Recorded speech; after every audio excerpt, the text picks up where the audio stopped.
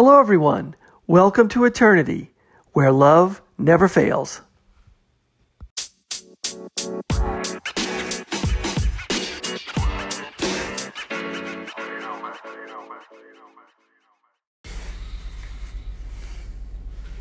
Hello, everyone. Thanks for listening. This is the Eternity Bible Study Podcast, where we walk through the Bible together every weekday, Monday through Friday. We're podcasting from here in the United States and in Zambia with a goal to share our thoughts and encourage one another as we read God's Word together, verse by verse. My co-host in Zambia, Matali, and I are both listening to Through the Bible podcast and then sharing our thoughts and encouragement with you. From America to Africa and everywhere else, God is in control. As always, our attribution goes to Through the Bible with Dr. J. Vernon McGee. So if you've ever wanted to try to read the Bible every day, we hope you can join us.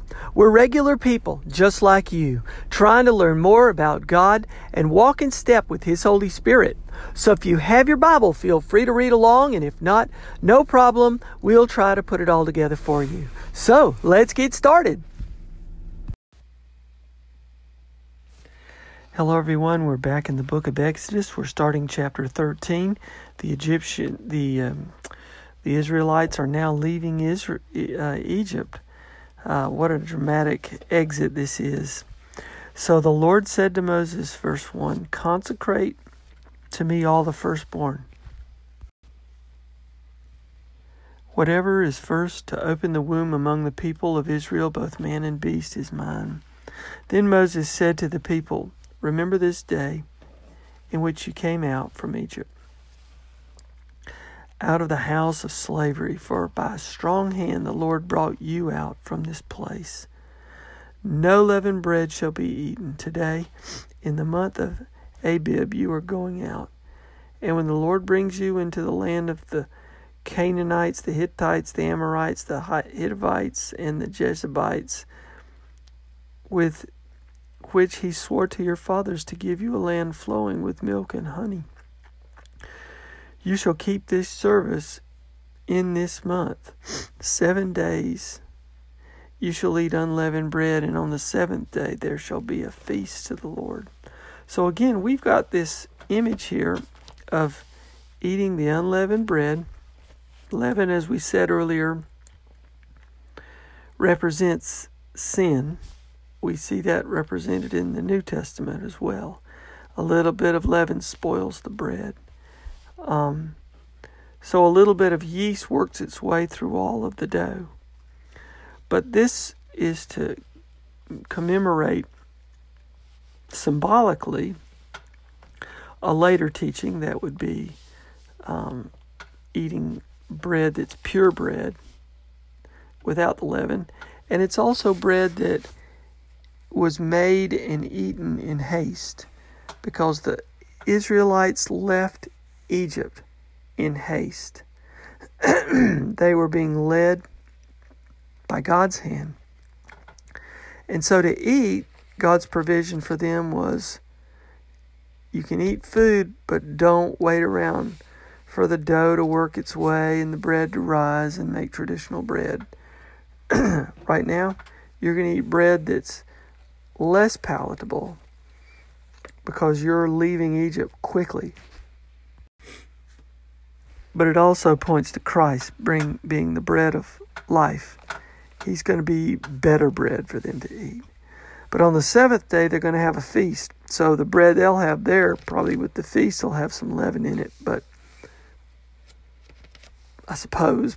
But I think, as McGee points out, this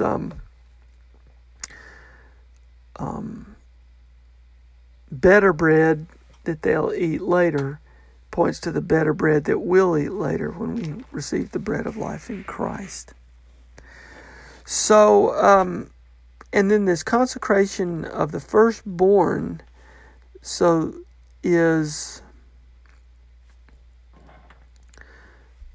sort of remembering the firstborn in Israel that were saved on the night of the Passover, when the death angels passed over the houses of the Israelites. So we're going to eat the unleavened bread that God has provided, how they're leaving Egypt, but we're also going to commemorate the lives of those who were saved, the firstborns. Verse 7, unleavened bread shall be eaten for 7 days. No leavened bread shall be seen with you, and no leaven shall be seen with you in all your territory. You shall tell your son on that day, it is because of what the Lord did for me when I came out of Egypt. And it shall be to you as a sign on your hand, as a memorial between your eyes and in your mouth. So, in other words, you need to be teaching it to your children, your firstborn, especially, because they're going to be remembered and redeemed.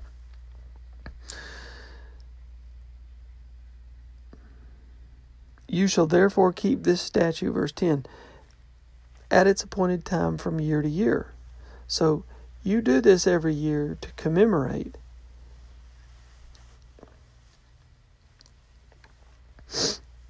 when the Lord brings you into the land of the Canaanites, as he swore to you and your fathers, and shall give it to you.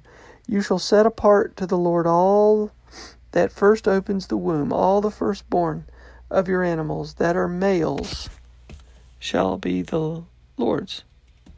Every firstborn of a donkey you shall redeem with a lamb. Or if you will not redeem it, you shall break its neck. Every firstborn of man among your sons you shall redeem. And when in time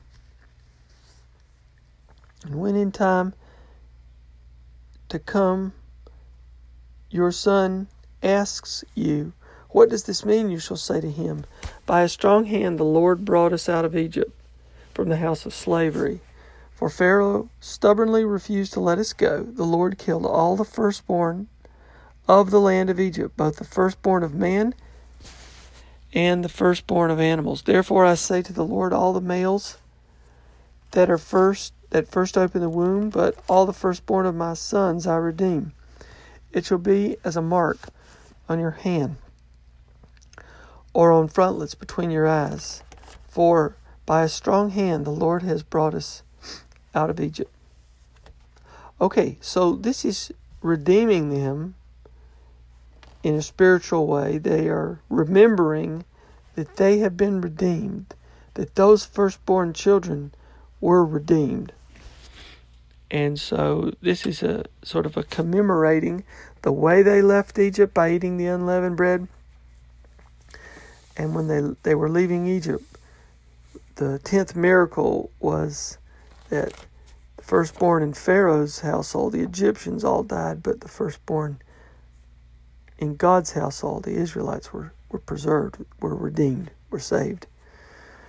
Verse 17, when Pharaoh let the people go, God did not lead them by the way of the land of the Philistines, although that was near.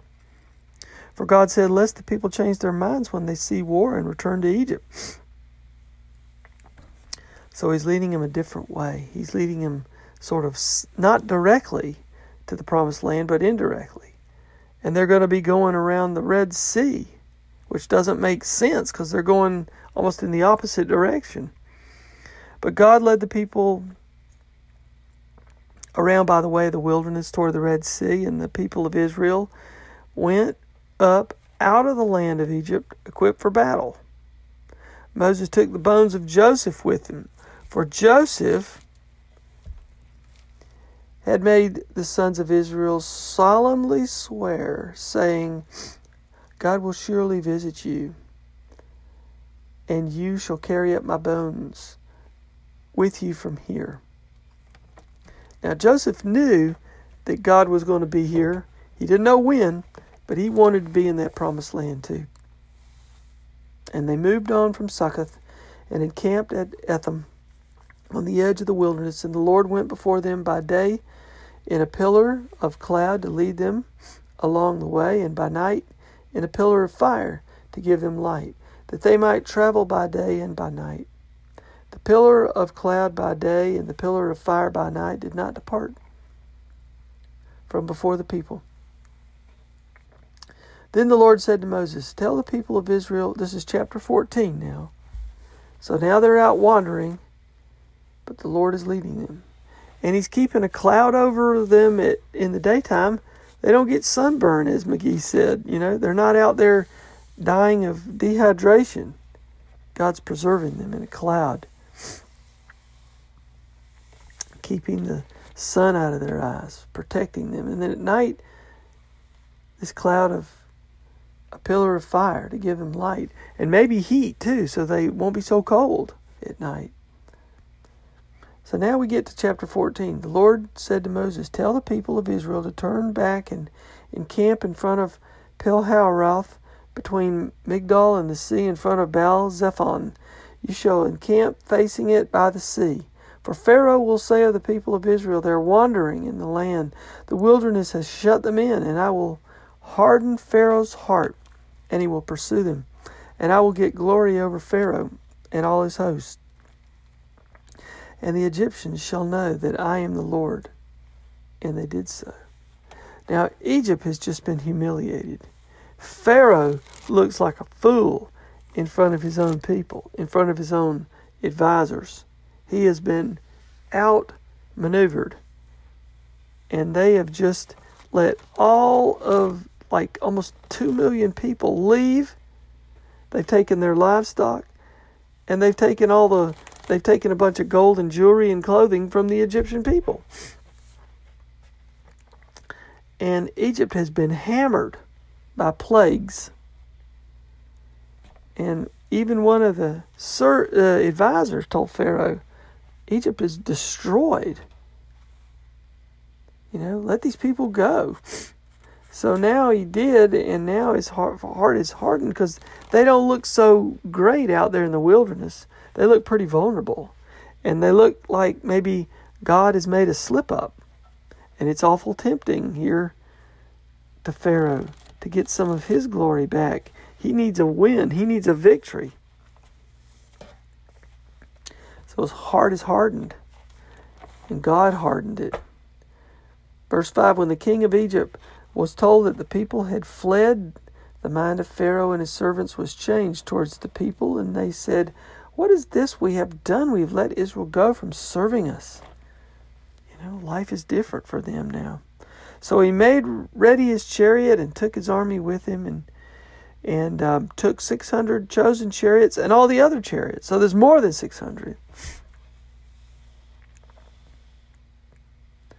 And the Lord hardened the heart of Pharaoh, king of Egypt, and he pursued the people of Israel while the people of Israel were going out defiantly.